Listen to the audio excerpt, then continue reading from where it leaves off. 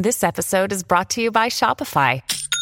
Forget the frustration of picking commerce platforms when you switch your business to Shopify, the global commerce platform that supercharges your selling wherever you sell. With Shopify, you'll harness the same intuitive features, trusted apps, and powerful analytics used by the world's leading brands. Sign up today for your $1 per month trial period at shopify.com/tech, all lowercase. That's shopify.com/tech.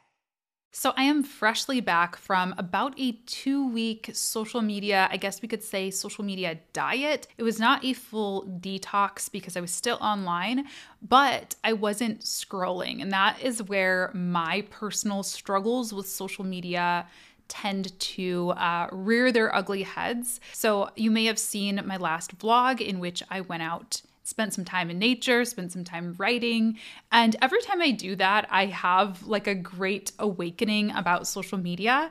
And I want to talk with you about it, particularly from the perspective of somebody who works on social media. And I'm sure many, if not all of you listening and watching can relate. We really kind of have to be online a lot to sell our stuff and to make our money. But before we get into the things that have helped me maintain a better relationship with social media, I want to take a moment to celebrate you, to celebrate me, and to celebrate the Freelance Friday podcast, because this is our 200th episode. Now, if you look on your podcast player right now, you may see that it is not episode number 200 officially, and that's because I am a social media deleter. I admit it. I've deleted some episodes here and there, but this is my 200th time sitting down to record an episode, which is really exciting. I was trying to think of a way that I could invite you all into the celebration. I was like, what can I do for $200 or 200? I don't know. And I couldn't think of anything. So let's just drop a zero. And I want to give you 20% off any of my courses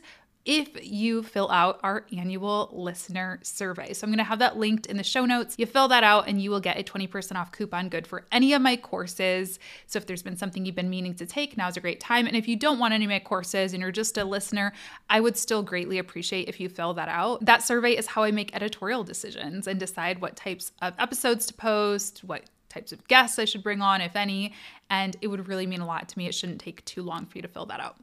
All right, so let's talk about the 5 things that I've done to maintain a healthier relationship with social media. I'm by no means perfect, but the first step is really acceptance and awareness of my social media usage. I think that social media, I don't want to be too extreme here, but it is really weird that we're all just kind of walking around with these addictive devices in our pockets, and we're all like looking at the ground all the time, like staring at our phones. We're 2, 3, 4 screening sometimes. I think it's interesting, let's just say, that we all basically have this addiction and we're all just cool with it. Like, we're all just totally fine with it. For me, just paying attention to how much time I was spending on my phone, how much time I was spending on certain apps, those things really gave me like a big wake up call when I saw those numbers. And mine aren't even that bad, but pay attention to your screen time, look at your device pickups. And then something else that I started monitoring was my health app. Now, I'm not a big like workout person, but I do work out every day. I do move my body every day. I take really long walks. I try to get a certain number of steps in. I do classes like Pilates, and I noticed that on the days where my screen time was highest, my steps were lower, my flights of stairs were lower, like everything that actually matters to me in life, which is my health, decreased when those other numbers were higher. And I think it's not even that like social media was taking up all my time necessarily, but I think just seeing that effect of, negative energy, what that was doing to my mindset and my motivation and how I felt about myself and how I wanted to take care of myself or not take care of myself was really, really evident. So that's the first step for me. I think it's also, when it comes to our businesses, it's accepting your strengths, what you really like to do, your interests, who your ideal client is. These things all come into play as well. So if you are a social media manager and you are feeling really burned out from being on social media and scrolling and looking through hashtags and leaving comments, ask yourself, like, do I really need to be a full service done for you social media manager? Or maybe what I really like is creating the content and I can start doing more UGC content, done for you content. Maybe you like the design aspect and you want to become a designer, or maybe you are a writer and you want to do copywriting. These are all valid and these are all jobs. Like, you do not have to do done for you full service social media management if it is completely draining you or it's not what you're good at. And also, like I said, take stock of who your ideal client is. One of the things that really brings up these feelings of inadequacy for me on social media is when I try to fit myself into boxes that I don't really belong in, or I do things that I don't really want to do. I'm just doing them because I feel like I should be doing them. One of those things for me has been short form video. It just does not come naturally to me. It is not my favorite. I don't like watching it. I don't like consuming it. I hate it. I open TikTok and I get a headache. I'm not joking. It's not to say that only teenagers are on TikTok, right?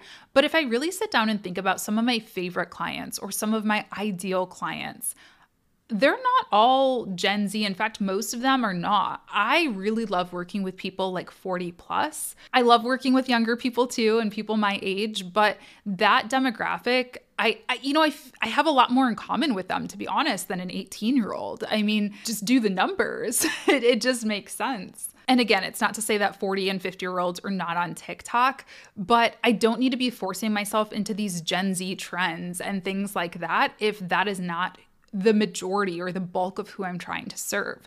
So do the same thing. For you, it might be LinkedIn or Twitter that you feel terrible on whenever you get on because it's just so corporate. Maybe you are more comfortable on TikTok or Instagram. Like, go with what really makes sense for you and your strengths and also for your audience, and don't try to fit yourself into something just because you feel like you have to. Now, the next thing is boundaries.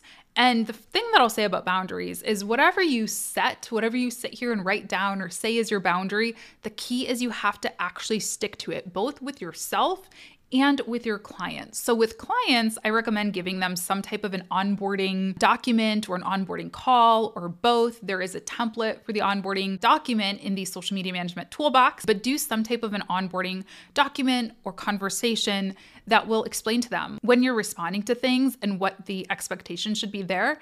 Because this is another area that I find a lot of people get burnt out by, is either having to be online 24/7 or having to respond to emails all the time, or having these really like rushed feelings. And let me be honest, there is like not much in the world of social media or online business or any of this stuff that we do that is a true emergency. Like, somebody better be getting hacked.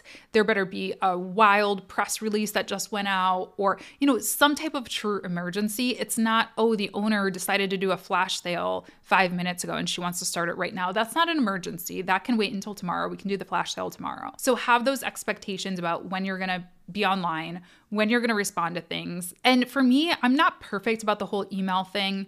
I do still check my email quite a lot, but I try to set times for my responses. So if you've ever emailed me, frequently, you probably know that you can expect a response from me either really early in the morning, around lunchtime, or around the end of the day, like 5 p.m.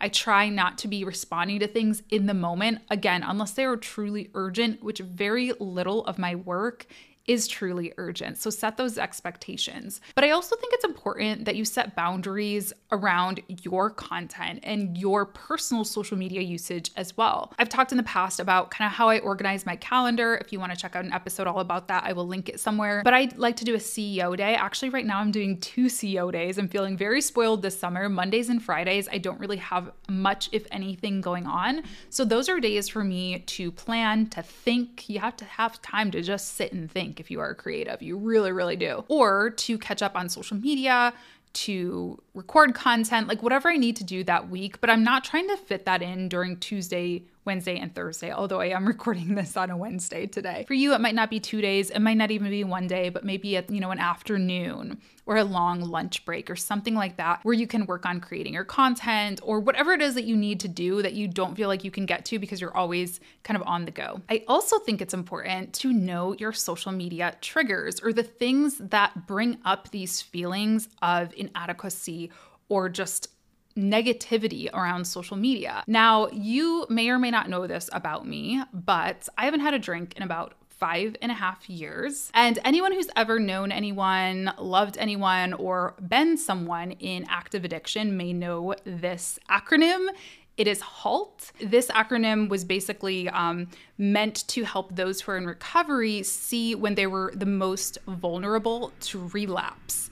And I know that's really dark and really heavy, but like, again, I'm not trying to either minimize, more serious addiction or panic people about social media, but I do think it is a real addiction. Like, it's real and we all kind of have it and it's all sort of accepted. But anyway, the acronym is hungry, angry, lonely, tired. I do not get on social media if I am any of those things.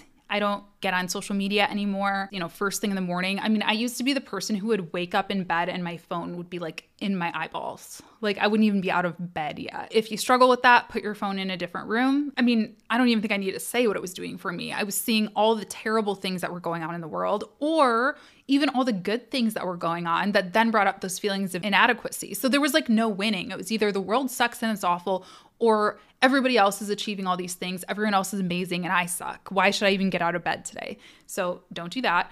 Same thing for super late at night. For me, I find myself just getting in my feelings sometimes, and also not when I'm stressed or when I'm feeling insecure. And sometimes when I say insecure, I think people think like appearance wise. And obviously I have my days, as everybody does, but that's not really something I struggle with. Whether people like it or not, I'm pretty happy with myself on most days. I mean insecure about, I didn't work hard enough this week. I'm not deserving of my success. I didn't, make this arbitrary revenue number this year, month, day, whatever. Then I get online, I see people who did, I see people pressuring me, I see people getting all these followers that I'm not getting, whatever that might be. And that is where those feelings of inadequacy and insecurity come up. Sinead O'Connor, the artist, she went through something really terrible. I think it was late last year. And she kind of overshared on Twitter about it, I think. And she tweeted this thing that really just, it hit me. She said, "Twitter is for lonely people." I'm not picking on Twitter. I love Twitter. It's my favorite platform. I'm not picking on any of these platforms. I love all these platforms in their own way. But yeah, like that's why I went on Twitter, at least. I would go on Twitter and I would just scroll because I was missing something in my life. And I think that social media brings so many good things to my life, and I don't want to minimize that. I have truly met so many amazing people. I have so many deep, real connections and friendships with people. Like, I hate the term pocket friends. Like, I don't have pocket friends. Either you're my friend or you're not my friend. Internet friend or real life friend, it doesn't matter to me. So I'm not trying to say it's all bad. But I definitely was using Twitter in that way. I would be lonely. I would be feeling bad about myself. I would be homesick, whatever. And I'm like, whatever, let me get on Twitter. And then it would bring up all these other negative feelings. With that said, my third tip is to really curate your experience and have fun, or try to. Another person who really encouraged, I don't know him, he doesn't know me at least, this little diet for me is D'Angelo Wallace. If any of you watch his videos here on YouTube, he's a very popular creator here, and he went dark for a while, like months. He stopped creating videos. And on his comeback video, he talked about Twitter, again, I'm picking on my fave, and how it was like really messing with his mental health. And I related to so much of the video that he posted, not all of it, but this part about Twitter in particular, I really related to. No, dude, Twitter for me was not it. Every time I would open it, I would get depressed. And so weirdly though, I sort of wanted that. I wanted something to just look at and justify feeling so bad all the time. You know what I mean? I felt bad. So I was like, let me just go look at how bad the world is and find a reason for why I feel so terrible. And if there's one thing Twitter's going to do, it's give you a reason for why the world is kind of terrible. You don't get on Twitter to be like, I am going to feel rosy and happy today. At least that's not how I used to. Now, how I get on Twitter today is, one, not all the time. I'm getting on Twitter and scrolling like once a week when I'm in a really good place. Maybe on a Saturday afternoon, I have no stress, no deadlines, nothing like that.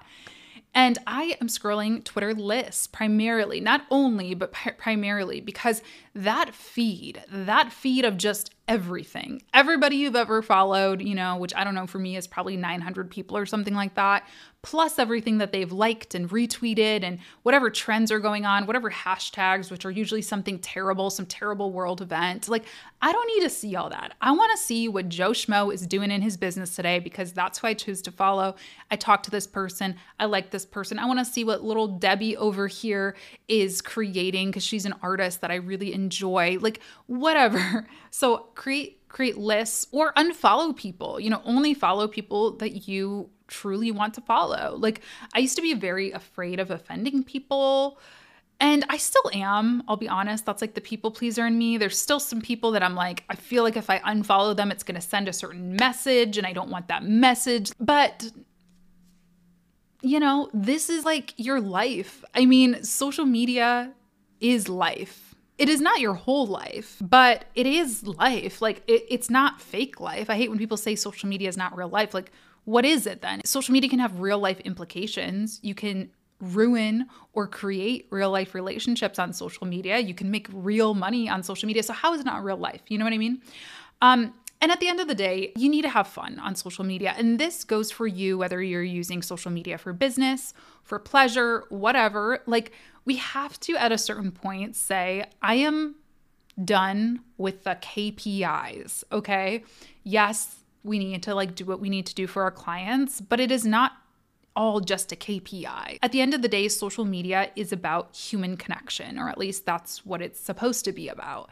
And if you are always operating out of this place of lack, you are always operating out of this stressed out, anxiety-induced place, your content is going to show that, whether it's for your client, whether it's for you. It is not going to be fun, interesting content that anybody wants to watch or anyone wants to pay attention to. Like, think about it. Who wants to be friends with the person who's always just, the only thing they ever talk about is work and how stressful it is and KPIs and all this stuff? Like, you don't want to hang out with that person. You want to hang out with the person who's doing something different, who's having fun, who's funny, who's cracking jokes, who's like loving life, And so I don't have all the answers, but when it comes to my personal social media usage, I'm not posting those graphics of like social media trends 101. Like, I'm just not interested in that. That's not the content I want to see. And my best clients, my favorite clients of all time, have often connected with me about something totally random. It's going to be about some niche interest that you have, or your type of humor, or your specific delivery. I saw somebody tweet the other day, you need charisma to be on social media, and I can be really dry. And I was like, well, I can be really dry too. Like, I get comments all the time that my voice is boring, that I'm like monotone, that like whatever. And there's an audience for everybody. There are people who love that about me. There are some people that I put to sleep. And honestly, if I put you to sleep and you listen to the podcast before bed, you're important too. Like, I totally take that responsibility seriously as well. Anyway, I'm rambling here, but the point is, have fun. Like, do things that you truly want to do. Don't just like only worry about the data, the numbers, all that, because it shows through, and social media is about being social. The last thing that I want to say really is just like basically a blanket of all of these different points. Just make time to get offline. I challenge you to do that. Like, whether it's a weekend, whether it's a week, whatever you can swing. Because from a business perspective, I think it's really important to do that and see like, oh my gosh, my business did not crumble. My business did not fail by me being offline for a whole 3 days. Actually, everything's fine. And I also think the world is not Twitter, YouTube, TikTok, etc. I always think this, like, I always think this from a political lens, because I see things on Twitter that everybody will be up in arms about or really happy about or whatever.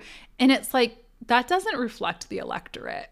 And I'm not trying to get political here. I'm just saying, when you go out and you talk to your community, like, you'll often find they have no idea what you're talking about. Like, I'll be like, oh my gosh, did you hear about this? Like the Elon Musk Twitter thing, for example. Your average person, like, doesn't even know about that. The people in my neighborhood do not know what I'm talking about, When I got offline for about 2 weeks, at least offline from scrolling, I realized I was waking up every morning without a feeling of existential dread that I had felt for, years. And you know, it's hard. D'Angelo Wallace talks about this in his video as well. I definitely recommend you check it out if you enjoyed this episode. But there is a certain privilege to that, right? Like, I understand knowing about world news, current events is important. I understand that.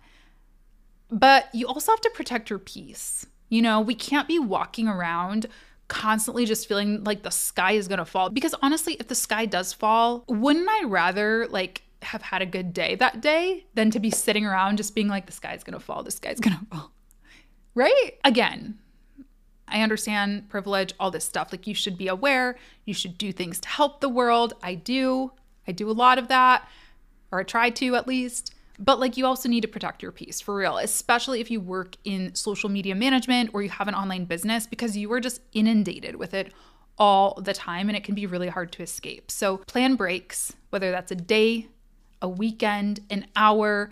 Just make sure that you are getting offline, but not just getting offline and then sitting in your bedroom, getting offline and then getting into the world. I think it's important to talk to real people, you know, everyday people who you might not interface, people who you might not put into your Twitter list or your Instagram close friends list. Talk to just your everyday people. And it always leaves me feeling really enlightened, and my perspective always really shifts. All right.